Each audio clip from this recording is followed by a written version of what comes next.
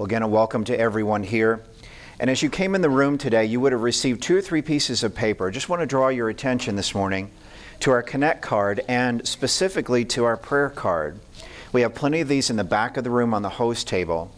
In a few minutes when we collect the offering and the basket comes by, if you're a guest with us this morning, feel free to let that basket just pass you on by because the service is our gift to you, God's gift to you.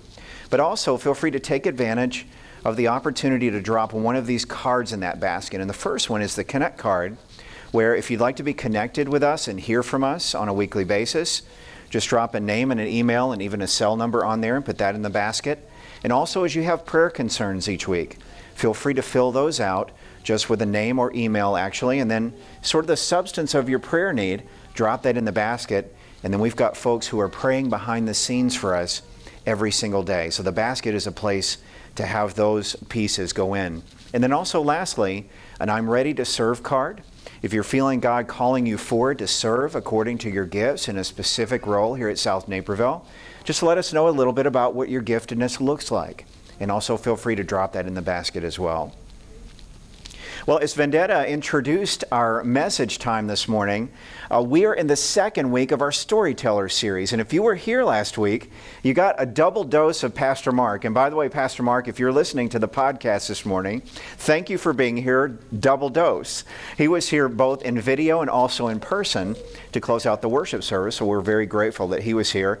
And Heather and the kids and I were traveling to the Dominican Republic. So we were suffering on the beaches of the Dominican Republic, thinking and praying for you as you were worshiping here in Illinois, basking in the sunlight, making a sacrifice for the body of Christ out on the beach. And really what we were doing is conducting a wedding for Heather's sister, Carissa. So it gave us a reason to go to the Dominican Republic, which we've never been to before. So we missed you guys, but just a little bit. We were on the beach and just enjoying it, but we were praying that God's presence was with you here as you started our Storyteller series. Well, the Storyteller series is really this in a nutshell. What it is it's a snapshot of several of Jesus' parables. Jesus liked to tell stories. Whenever someone would ask him a pointed question or try to paint him into a corner to catch him doing something wrong, Jesus would often answer them with a cryptic story called a parable. And a parable is simply this. A parable is a story that has enough truth in it and enough reality in it to gather your attention, to grab you into the story, but then as your attention is locked into that story, there's a strange and fantastical twist that comes. And the twist is always given in such a way that it speaks to your soul. So parables are designed to grab your attention and to speak to your soul. And specifically, what we have to do when we're studying parables is we have to look back in time and we have to discover what it was the people in those days would have heard when Jesus was telling a story. And so as we heard Stephanie read the story today of the rich fool, and she asked a couple of pointed questions. Have you ever known someone who was rich? We all do. You ever known someone who was foolish? We all do. And in some cases, we have been those people, depending on the circumstances. But today we're going to talk about somebody who was both rich and foolish at the same time, and perhaps he didn't even know it. Jorge, if you wouldn't mind advancing. So the crux of the story has Jesus kind of painted into an interesting question. As we read the beginning of the story says that a crowd of people had gathered and there were many thousands of them around him. And Jesus was teaching to them and he was warning them about different kinds of issues and adversity they would face as they would go out and share the good news of Jesus. And all of a sudden, randomly, out of left field, this guy asks a question that's kind of perplexing to us unless we understand the historical context. He says, "Teacher, tell my brother to divide the inheritance with me." So Jesus is talking about the spreading kingdom of God. And be aware that this adversity is coming. These challenges are coming to you. And things are about to get difficult and rough out there as you share the good news of the kingdom. And then out of nowhere, this guy yells this statement to Jesus and says, "Teacher, tell my brother to divide the inheritance with me. The reason he said that is because the guy misunderstood Jesus' role. You see, Jesus could have been seen as a judge of sorts. He was called teacher, but in the original language that was rabbi. And a rabbi had a dual role. A rabbi functioned kind of like a priest or a pastor, but rabbis were also charged with being able to discern the law. So it's kind of like you got a Judge Judy along with your pastor in a 2-in-1 arrangement, where if there was a legal dispute, if you ran into your rabbi out in the temple courts, you could have your rabbi render judgment on something right there on the spot. You didn't have to go to court. You didn't have to pay court fees or hire a lawyer. You could just go right to the rabbi because the rabbi was a lawyer. And so this guy was coming up to Jesus, and he had this family dispute where his father had died, and there was another brother in the picture. And the way the law works is that when kids inherit an estate, it's a little bit differently than the way it works these days. The whole estate was put in a package, and it was inherited by the family all together, the kids all together. But there was a catch. The oldest brother was due a double portion of the estate that the rest of the kids would get when a parent would pass away. So let me ask you a math question. If there are two brothers in the family, how many portions of the estate are there? I hear some threes, I hear some twos. Any others? There were 3 portions, right? So the eldest brother would have gotten a double portion, and the younger brother would have got a single portion. Now, we don't know which brother this was. It doesn't really say. We don't know if it was the older one due a double portion, and the younger brother had kept some. We don't know if this was the younger brother and the older brother was hoarding some. But what we believe is true is that the estate mostly had to do with land. So these guys were in a dispute about how much land they were going to inherit from their father. And this guy was coming up, and he was wanting Jesus to take a departure from his agenda, where Jesus was talking about the kingdom of God and how it spreads and how it moves and multiplies amongst us, right? This guy was wanting to take Jesus on a departure where he was wanting to use Jesus to render a legal judgment in a dispute over land. Now, this is weird because the same kind of thing tends to happen today, doesn't it? Sometimes we tend to want to use Jesus to do things for us that Jesus never came to do. Maybe it's the kind of prayer we pray that says, Jesus, take care of this situation for me, when in fact it's something that I need to be doing. Or God, give me this thing or this stuff or this opportunity, when in fact He's already given us the ability to have those things, and we just don't recognize that with gratefulness to Him. Sometimes we're tempted to use Jesus the way this guy was. And here, in fact, is how Jesus responds.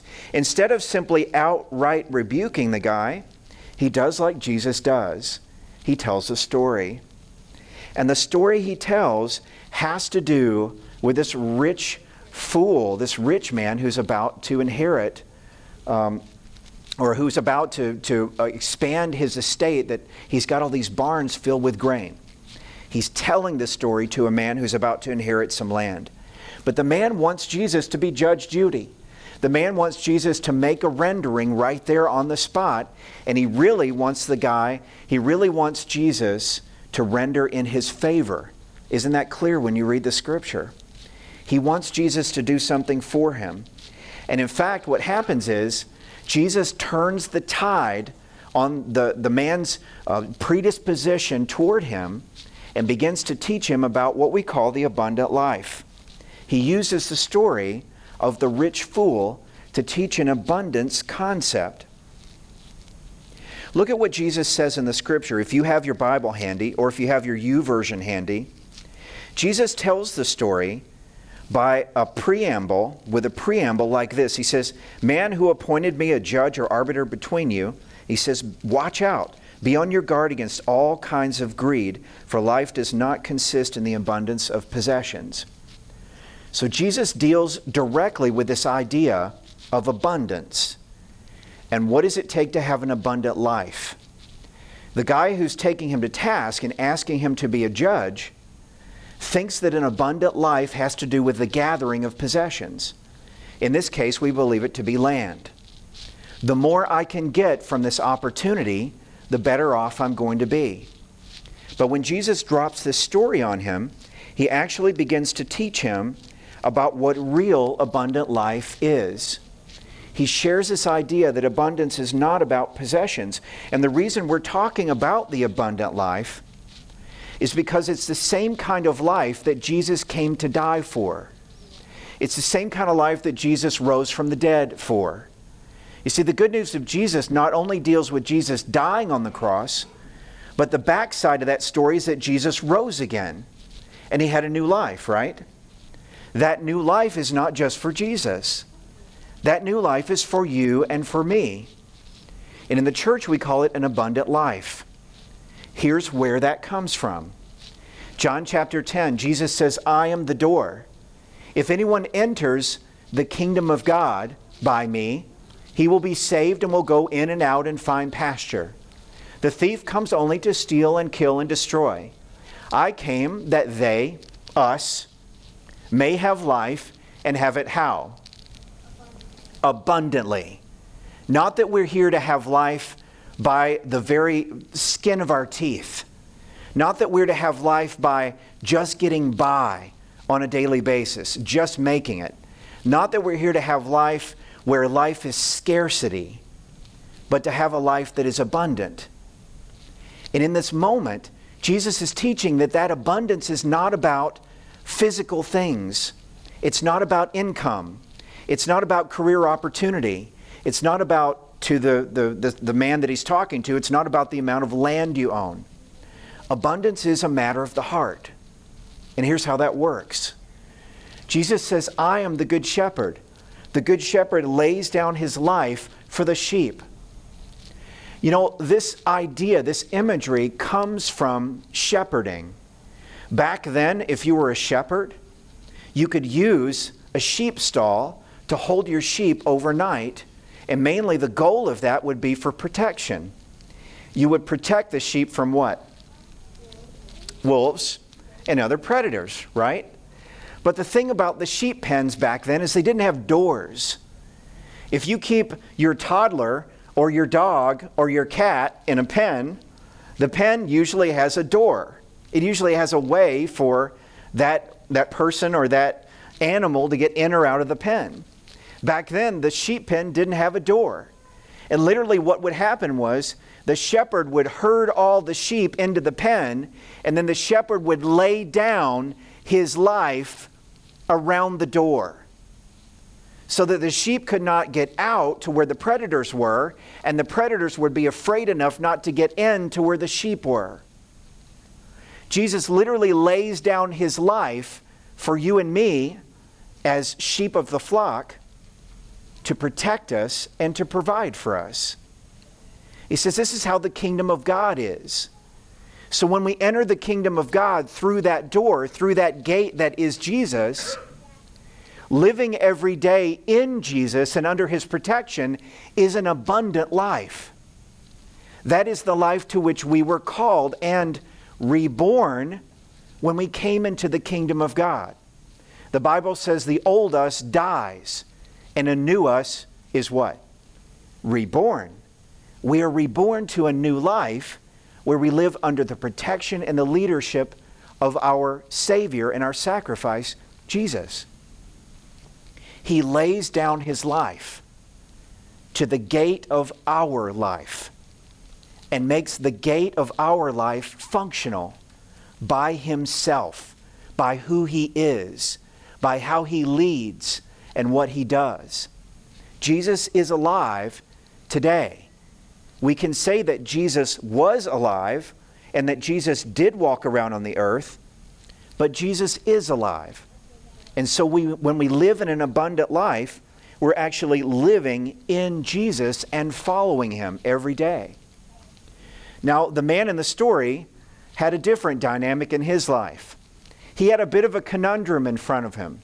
He was making so much grain. His grain business was producing so much grain that he didn't have barns big enough to keep his grain.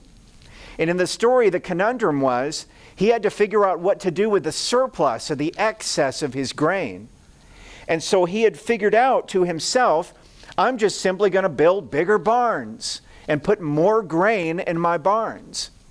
But if you look back at the story, if you have the scriptures in front of you and look back at the story, here's exactly what he says to himself. He says, this is what I'll do. I will tear down my barns and build bigger ones, and there I will store my surplus grain. And I'll say to myself, you have plenty of grain laid up for many years. Take life easy. Lay around on the beach. Eat, drink, and be merry.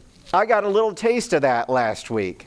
In an all-inclusive resort, all you get to do is just eat, drink, and be merry. And I was thinking about this guy in the story as I was laying poolside. This is what the man was tempted with. And in fact, the only one he took up counsel with in regards to whether to enter into that kind of life was who? Himself. He decided himself that he was going to eat, drink, and be merry, lay by the poolside, and spend his excess wealth. He wasn't living inside the sheep pen, protected by Jesus, as it were, as a part of the kingdom of God. He, in that moment, had become his own God. He'd begun to give himself counsel that God wanted to give him about how his life was to be.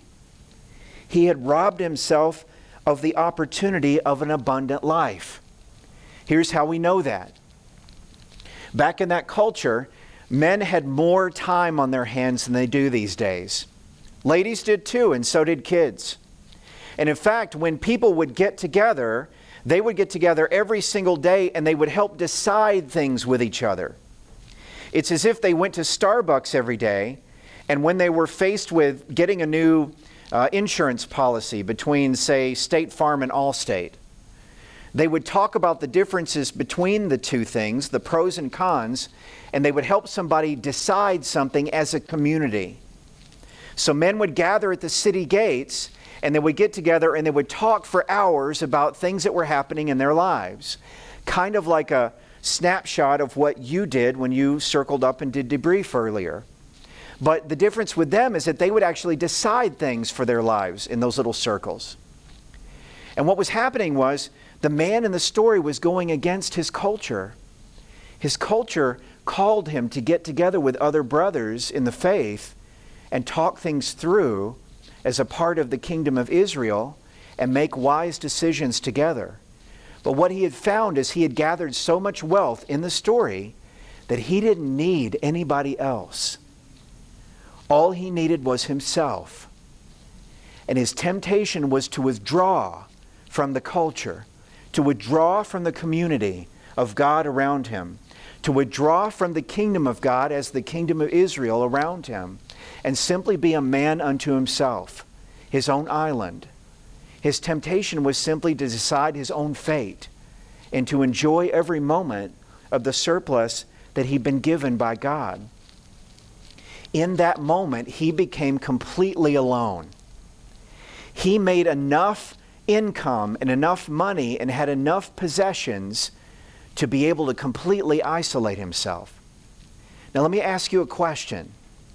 Is this a problem of only 2,000 years ago, or does this problem happen today? It happens today.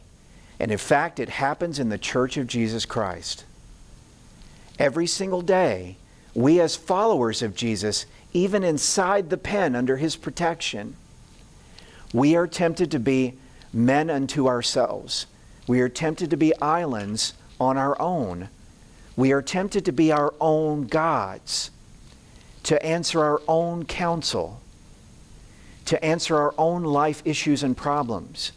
We are tempted to withdraw from God's fellowship and make our lives something that is merely and simply about itself. It's a temptation in front of us every day. And our God, with great love, does a facepalm and says, my child, I love you so much I don't want you to be a God unto yourself, a man unto yourself, a woman unto yourself. I don't want you to be an island unto yourself. I want you to be a person who shares in the community of God and the kingdom of God. I want you instead to be rich toward God. Now, if you look at the end of the parable, there's kind of a scary thought in there. Take a look with me at the end of the scripture. And this is what it says in verse 20. God says to the man, after he has made a decision about how he's going to deal with his wealth, God says to him directly, he says, "You fool, this very night your life will be demanded from you. Then who will get what you have prepared for yourself?"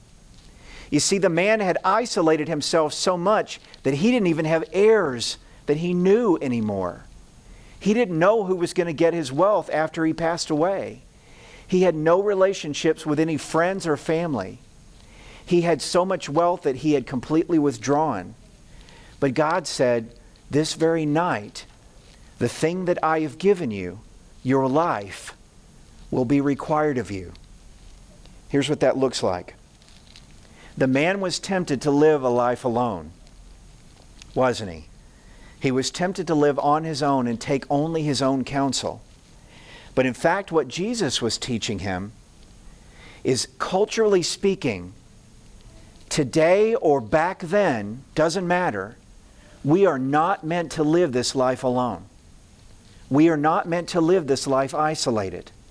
We are not meant to acquire possessions, wealth, and opportunities so much that we withdraw. We are meant to be a part of a family. And so, as the case is, we are meant to live a life that is on loan instead of a life that is alone. Our life is on loan because what happens to a loan if you treat the loan properly? It's paid back, isn't it? Now, let's don't say it this way. Let's don't say that we owe God our lives back in order to earn our salvation. We know that Jesus has won our salvation for us and that He's given it to us as a free gift. Are we agreed on that? If so, say amen. We know that that's true, and we teach that every single week here. At the same time, the life that God has saved is meant to be used to grow in the kingdom of God and to grow as a part of the kingdom of God. And so when God comes back and says that life will be demanded of the man, what He's talking about is the idea that someday our lives will return to God. Every single one of us is going to die. Every single one of us will see death in body. But those of us who follow Jesus and trust in Him, we know that our souls will never die. Our souls will live on. But the question becomes, do I wait until death to join the kingdom of God? No. I join the kingdom of God when I trust in Jesus. And as a member of the kingdom of God, something happens in my life. My life changes. My life becomes useful in the kingdom. My life becomes something more than a life lived if I were simply living on my own counsel, living only to my own needs and addressing my own needs and to my own ends. Here's an idea from the Scripture. The Apostle Paul writes this. He's talking to the early church and teaching them what life in Christ looks like. He says it this way. He says, anyone who's been stealing must steal no longer, but must work, doing something useful with their own hands, so that they may what? Have something to share with those in need. Now the implication and the understanding is this. Back then, if you work with your own hands, it means that somebody doesn't have to take care of you. It means that if you work with your own hands, you provide a living for yourself. You're not dependent upon someone else. Now that could be applied to a household here in the United States of America. We live and we work, and that work is called our vocation. It's a gift from God. We use that work in order to earn a paycheck, and then we use that paycheck to do what? To take care of ourselves and our families, right? That is a God-given gift. Yes, we may earn $1 million a year, But the vocation that we use to earn that $1 million a year is a gift from God. Yes, we may earn $30,000 a year. That vocation is a gift from God. Yes, we may earn any manner of numbers of amounts of money in between those two numbers. Whatever that vocation is, it's a gift from God. And it's used to take care of our needs, isn't it? But for a Christ follower, there's also a second reason that we work. And that is right out of the Scripture, to share with those in need. Now think about that for yourself for a second. The temptation back then for the guy that was trying to use Jesus is the same temptation for you and me. Sometimes we call out to God with the motives that say, God, if you'll just do this, then I'll do this. Sometimes we are tempted to misuse the gifts of God for ourselves. And that's what Jesus is talking about here, plain and simple. What he's doing is he's reminding us why those gifts exist. They exist for two reasons. We earn and we work and we get paid for two reasons. What are they? One, to take care of those we love and to take care of ourselves so we're not dependent on others, right? And the second is simply and only this, to share with those in need. Now, what if you're a giver to the church? Is that giving to those in need? Sure, you could see it that way. Giving to the church is giving to God. It funds things like worship services that we have, like this one here, and that meets a need, or should meet a need, for someone who is in spiritual need, which is every single one of us, isn't it? So that's one application of giving to people who are in need. What are some other applications? What are some other ways you can give to people in need? You can donate to a local food bank.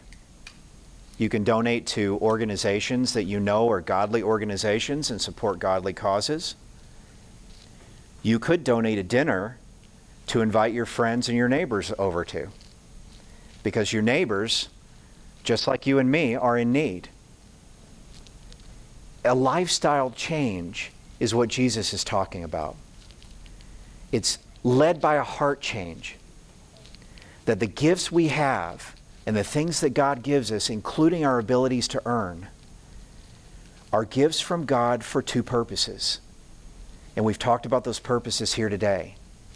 Neither of those purposes has to do with what I can get for me, do they? Neither of those purposes targets what I want for my life, but rather what God would want for my life, which is abundance. Do you see the difference? We are tempted to think of abundance as in how much we have for who?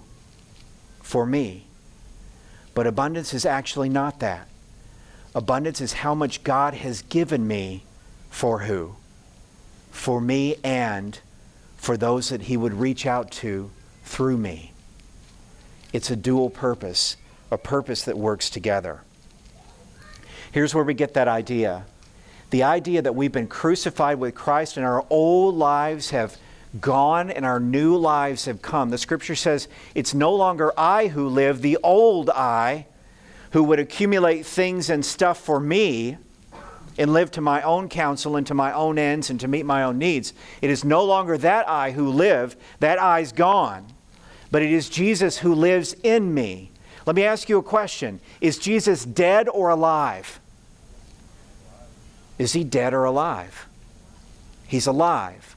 And if He's alive, He's not alive and separate from you. He's alive in you and living in you and through you. And as He lives, the life we live in the flesh, we live by faith in the Son of God.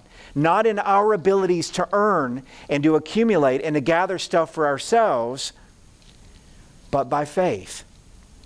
That simply means this: we know who gives us what we have, and we know why. He gives it to us for our use and for the use of others who need to hear from Him and feel His love. And the scripture very pointedly says why. Because God loved us and gave himself for us. That's the whole point of the cross. And that's the whole reason why Jesus would tell these cryptic stories, these parables. He wants people to know how the kingdom of God works and how simple it is to be a follower of Jesus. To be a follower of Jesus means that we follow Jesus. We follow him in everyday life, which means we know who gives us what we have, and we know the reasons for which we receive those gifts, don't we? The good news of Jesus is that God will never fail. He will never leave us. He will never turn his back on us. He will never forsake us. He will never let us fall. He will always hold us and lead us because he lays down his life for us. Remember the imagery of the shepherd at the pen. That is our shepherd, our good shepherd, Jesus. So the question for you and me today is this. When you are tempted to believe that your life stands for its own sake, for your purposes, remember who you are. You're a member of God's family. And remember the reasons for which God gives us the good things that he has. You heard them here today. Will you remember them for Jesus' sake? Amen. Would you pray with me? Dear God, thank you so much for the opportunity to just stop and hear your voice. Every single one of us needs you, and every single one of us needs to hear from you. We need to know why we're here and what it is you've ordained this faith for after we come into it. God, when we're baptized and you place the sign of the cross on us and say, that's my child, you've created a brand new life. It's an abundant life, a life that is full. God, I am tempted sometimes to live a life that is less than full. It is a life that is focused on me and my barns and my grain and my plans. God, I ask that you forgive that in the name of Jesus. Wipe it away as far as the east is from the west. Remember who I am in you and help me to remember who I am in you because of Jesus and for his sake. I know that you saved me for a purpose and a reason, and that is to be a member of the kingdom through whom the good news of Jesus comes. God, I trust all this to you and I open myself to you for your pleasure and for your will and because of your great love for me. In your name we pray and together we say, amen.